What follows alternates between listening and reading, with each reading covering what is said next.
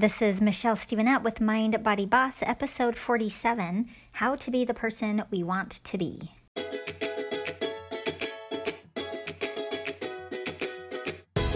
Welcome to Mind Body Boss. This is the podcast for people who know our minds and bodies are connected, they affect one another, and the more we learn how they operate, the more we get to be the boss of our life experience. I'm your host, Michelle Stevenette.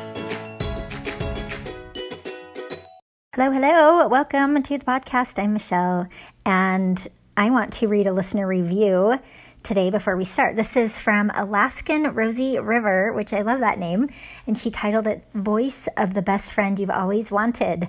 Yay, I'll be your best friend. Anyways, that was me, not her. She said, I really look forward to Michelle's podcasts. Her words have helped me see patterns in my life that she invites me to simply notice. There's nothing pushy. She gently talks about other self-caring options that I can take if I want. Michelle's approach is genuine and she has such eternal perspective. Sometimes when I know I need to get a task done but don't feel motivated, I re-listen to her podcasts and gain the perspective I need to move forward. Thank you, Alaskan Rosie River. I really appreciate you taking the time to leave a review. And for those of you that have left reviews, thank you also. It really does mean a lot. So thank you for doing that. And if you haven't left one and there's a part of you that's like, yeah, I should leave her one, would you mind just doing it? It'd be awesome. And then every time I thank you, you can be like, yep, I'm one of those cool people that left a review. That would be awesome. Even if you just tap a star, that's also helpful. So thank you for doing that. So today I want to share with you how to be the person that you want to be. When I was going through my health coach training and I started working with practice clients, I was really nervous about it because I'd never done this before, brand new skill. I'm a beginner. And I remember a friend of mine telling me about the Miracle Morning. Maybe you've heard of the book or maybe you've read it or heard of this, and how helpful it had been for her. And I remembered some of the principles. I haven't read the book, but I remembered what she told me, what she did, and like the little pieces and parts to this Miracle Morning and how it really kind of helped her sort of be who she wanted to be. And I thought, I really want to show up and be the best coach that I can, and I want to be able to utilize all the resources that I have available to me, and I feel like I need to have a certain headspace for all of that. And so I decided when I was going to start my practice clients that I was going to start practicing this Miracle Morning. And I had a lot of hope and trust and faith that this was really going to help me out. So I started getting up earlier than I did in order to give myself some extra time. And I would take 10 minutes to do some stretching, some yoga. I would do 10 minutes of meditating, 10 minutes of visualization, and 10 minutes of affirmations, and 10 minutes of reading, and 10 minutes of journaling. And so I really scheduled out a solid hour block of 10-minute increments where I did all these activities, and I really got myself mentally in a great space. Now, this was actually very helpful, and I began to really look forward to it, and I loved it. And I do think that it was really helpful. And over time, I started to notice a pretty big difference. This is where I started to really gain some new insights about myself and all sorts of things. And it was really, really helpful. And I would also, make sure that even before each client that I said a prayer, and I was really trying. I wanted to be the best coach that I could. And what happened was I began to feel very dependent on these practices. I was really afraid that unless I did all of these things, that my coaching sessions might not go as well, or my life might not go as well. It was really kind of a fear-based place to be living, and I didn't see it at first. I just felt like I have to do all these things in order to get myself into the headspace and the mentality that I felt that I needed. And so if I ever got interrupted, or if somebody needed me, or if I accidentally, if I ended up staying up late and then maybe I didn't have quite as much time because I woke up a little later or something like that, I started to really get worried that things weren't going to go well, or I would start feeling a little resentful that somebody needed me in my family. How dare they, interrupt my quiet moments? And that felt pretty terrible.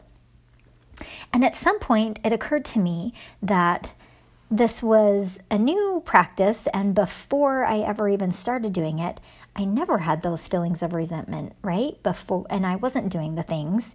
But now, as I'm doing the things, if I don't get to, all of a sudden, I'm all worried and resentful and frustrated. And I thought, wait a minute, back before I started this, I never felt worried and resentful and frustrated. But now that I've started doing these things, I'm starting to have these negative emotions if I don't get to do it. And so I realized that I had gotten into the space of thinking that I have to do X, Y, and Z, or I'm not going to be a good mom, or I'm not going to be a good coach that day. And what happened is that sort of then led me to actually creating that. I started not showing up as my best self because now I'm being resentful and frustrated, and that comes across in my actions and behavior to my family, even if I'm trying to not let it show, like it's there, it's kind of driving things a little bit, right? It kind of shows up. And I just felt like unless I get this morning routine in, I'm not able to be my best. And I didn't realize that I was doing these things from a place of fear. I wasn't seeing that I was giving my power to this circumstance of doing X, Y, and Z. And all of my power to be who I wanted to be, I thought was contingent on these things, on these actions. And it took me a little bit to recognize that it's really not about jumping through hoops or having a bunch of prerequisites in order to be who I want to be. But that was the experience I was having. And all those supportive behaviors that I wanted to engage in, like the prayer and the meditation and the journaling, those are there simply for support and to help me be centered and be who I want to be, not as hard, fast requirements, right? They're not prerequisites to having a good day. They're not hard, fast rules. They're simply gentle guides. They're ways of reminding and centering and connecting. And those things, being reminded and centered and connected, are always available to us anytime we choose. Whether or not we can actually, take an hour of our day to engage in that, we can actually connect to ourselves and be who we want to be with or without those things. And I hadn't necessarily seen that, but wouldn't that be the goal, right? To help us be who we want to be in all situations and all circumstances, not only if and when certain things are in line, right? That's the goal, to be connected, to be centered, to be at peace, to feel loving at all times, not just have it being conditional on certain things being in place, right? So realizing that I'd been doing those things from a place of fear was a huge epiphany for me, because I did think that on some level that I had to do those things in order to up the odds of things going well for me, or to prevent myself from making some mistakes. And of course, that's fear-based, right? I wasn't doing it from a place of just simple love and support and guidance and helping me direct the way I want to be facing, right? It simply is for those day-to-day moments of, being who we want to be. And so how do we become the person that we want to be? I want to point out that as I talk about who we want to be, this is very, very different than achieving goals.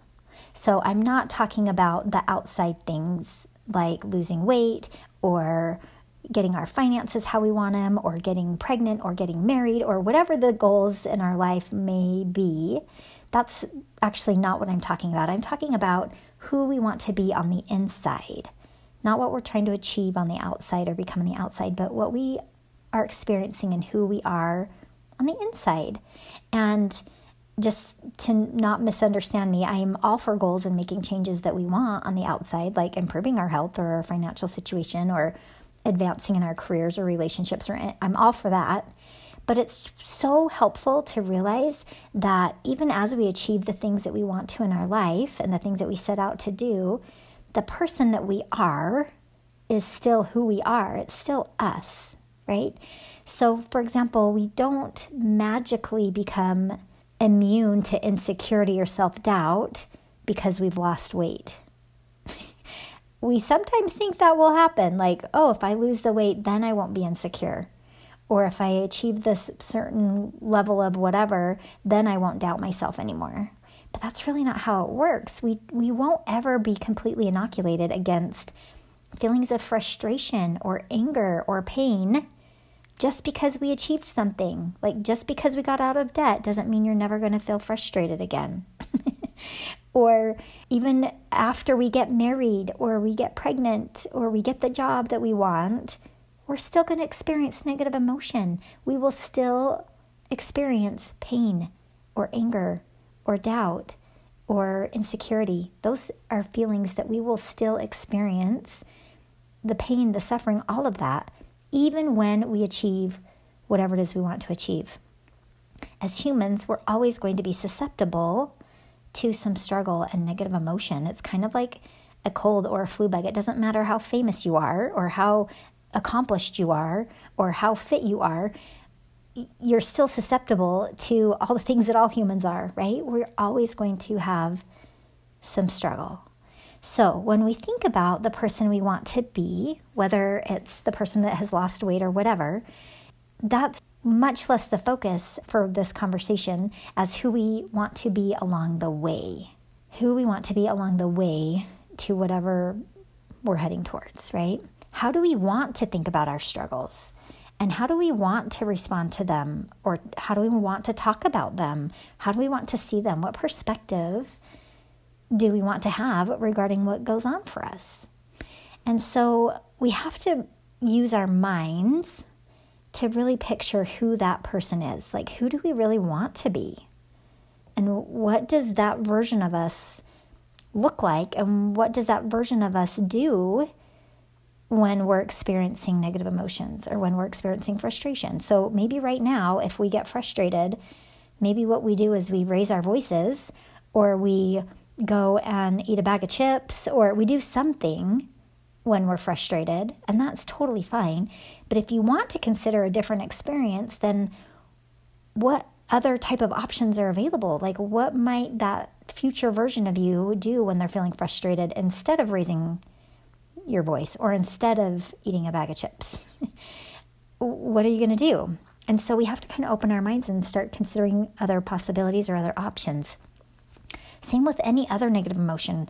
What do you imagine this future version of you, what does that version of you do when experiencing self-doubt?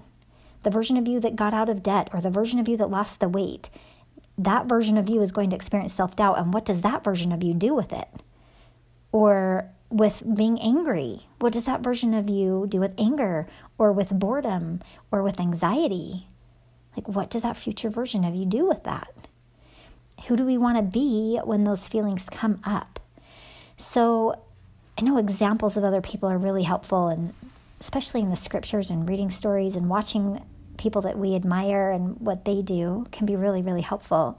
But I think it's also really helpful for us to kind of access our own kind of inner wisdom and our own personality traits and see what works for us. So we have to start creating new possibilities in our minds. So we have to kind of ask ourselves these questions and start getting ideas of what that new version of us does and how does she or he operate. And so I think our inner conscience, like our inner wisdom, can be really, really helpful. And we have to give ourselves space to listen to it, which often doesn't happen because we are just going about our days from thing to thing to thing to thing. But if we give ourselves an opportunity to listen, even if it's just like in the shower, or even if it's in the car, or even if it's while we're washing dishes, or whatever, if we have a moment, it's almost like we can have just like this little quiet time with ourselves and ask ourselves some questions and truly listen to what comes up. And I believe we can get some really, really insightful answers, curated and specific to us when we do so. So I'm going to ask you right now just to participate with me for a moment. And I got this idea from a BYU devotional by Stephen Covey that was given before I was born. So it was a really long time ago. But I'll put a link to it in show notes. And I'm going to modify it for our purposes today. But I'm going to ask you a couple of questions, and I want you to sit with them and listen to whatever answers come to you. So your answers will be different from mine because we're different people, but I want you to really ask yourself and then sit long enough to listen to whatever answers come into your mind. Okay? So I'm going to give you a big long pause after I ask you the question because I want you to consider it. So here we go. First question. I'm only going to do 2 questions. So first one is, what do I need to do to improve my relationship with myself?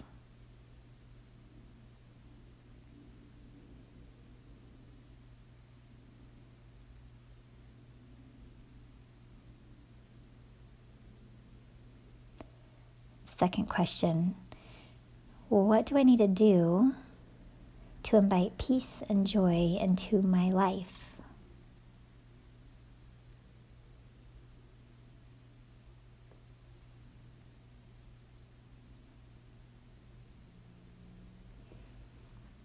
If you really asked yourself these questions and really listened, you now will know specific things that you can do to be more fully who you want to be.